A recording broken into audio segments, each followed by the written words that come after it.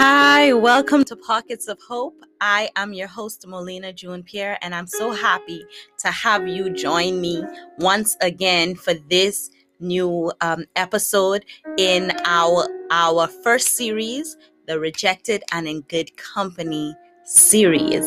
And so we're just going to get started doing our breathing exercises just so we can settle our mind, get away from distraction, and just zone in on the presence of God and in this precious moment. So let's go. Breathe in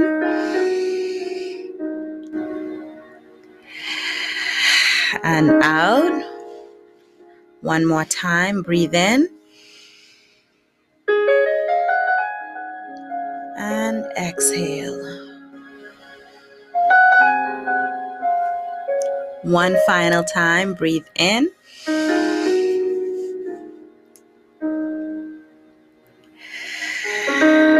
and exhale. I like to think that I breathe in the presence of God and just exhale all of the anxiety and frustration and just the worries of this world. When I'm in this space, I just love to totally focus on God and not get distracted.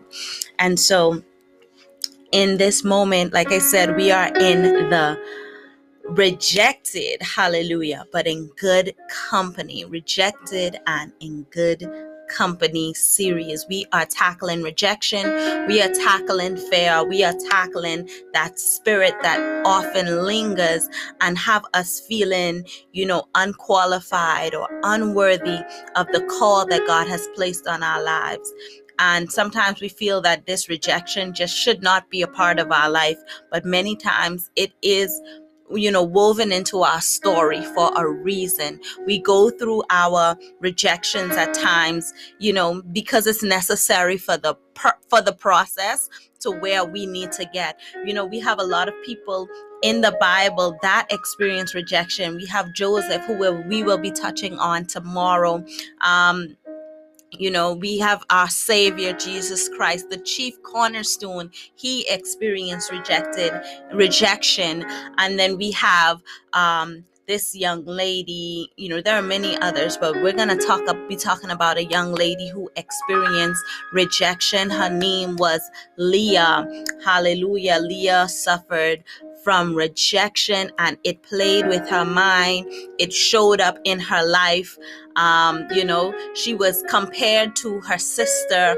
Oh man, that spirit of comparison. It's terrible when, you do it to yourself, but when, the people that's supposed to love you do it to you, it hurts a little bit more. When a parent does it, it hurts, and so let us just the story of Leah.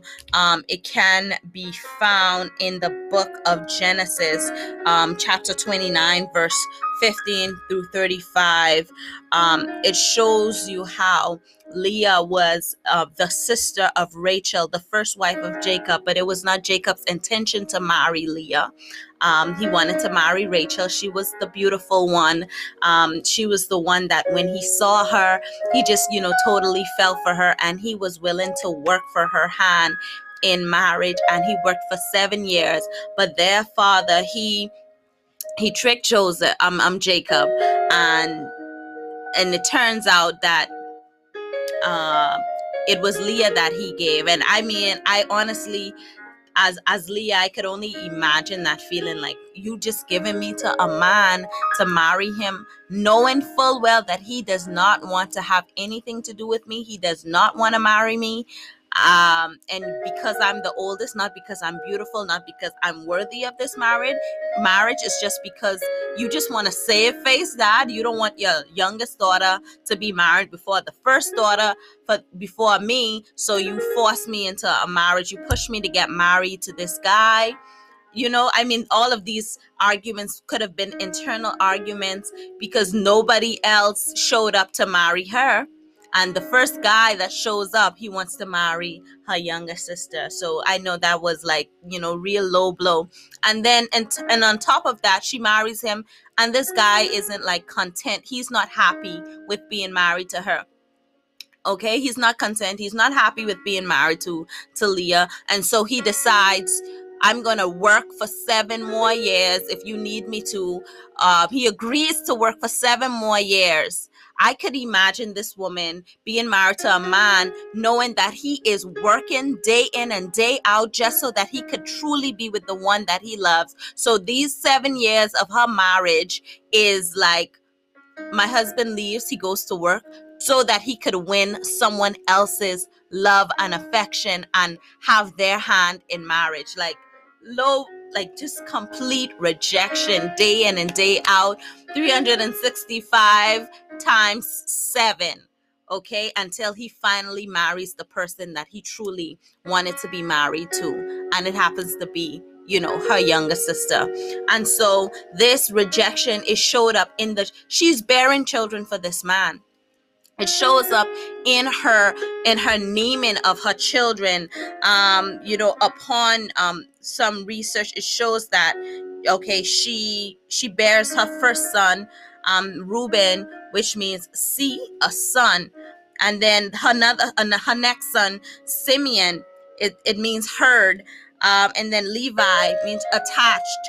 And so the first 3 sons is like, oh my God, these things it's a cry for attention. I'm here, I'm feeling this rejection, I'm feeling it. But it's something that happened in Leah's life that made a shift. By the time she had her 4th son, there was a shift in her life, and I believe that she shifted her perspective and her life and her behavior from reacting to the rejection and maybe she saw the purpose in her life, and her relationship with God had to have changed because she changed her she selected the name Judah, which means praise, hallelujah, for her 4th son.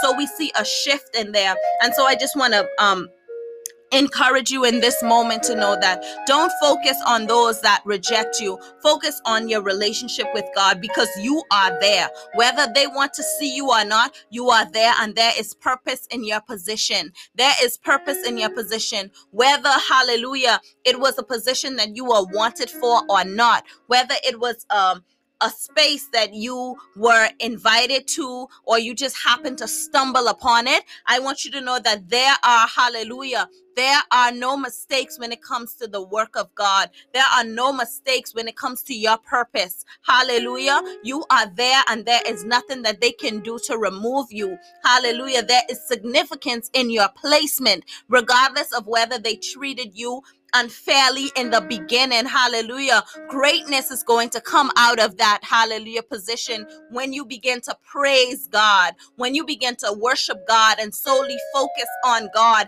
in your, hallelujah, in your place. Hallelujah. Don't run and hide, don't cower, and no, you don't need to wallow in your rejection. Hallelujah. Begin to praise the Lord, because greatness, hallelujah, is going to come from that. And what we see, hallelujah, is that our Lord and Savior Jesus Christ is of the lineage of that praise. Hallelujah. He is of the tribe of Judah. Hallelujah. We have the King David that came from that tribe. And hallelujah, our Savior, our Lord and Savior Jesus Christ came from that tribe. Hallelujah. From a rejected woman, hallelujah, came our Lord and Savior Jesus Christ, because, hallelujah, she stopped, hallelujah, worrying about whether she was seen or heard, whether she was attached to anyone, whether anyone wanted to connect with her or not. Hallelujah. She began to praise the Lord. So don't worry, hallelujah, about whether they want to attach themselves to you, whether they see you or whether they hear you. Hallelujah.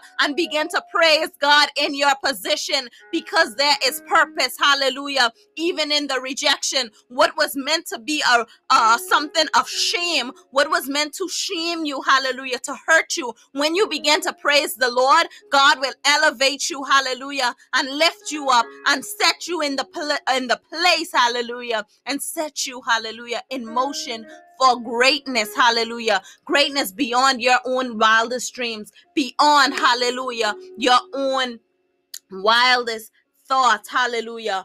God, hallelujah, has greatness in store for you. And so I encourage you today, hallelujah, don't mind the rejection. Stay in position and praise the Lord. Praise the Lord. Praise the Lord. Continue to praise God. Hallelujah. Because there is purpose in your position, even if that position came from rejection. God ordained it anyways. Hallelujah. Thank you once again for tuning into the Pockets of Hope. And that is my small message of hope for you today. Take on your day boldly, hallelujah, and filled with praise. Keep praising the Lord, hallelujah, even through the rejection, because that is only for a season. God bless you. God keep you is my prayer. Until next time on Pockets of Hope.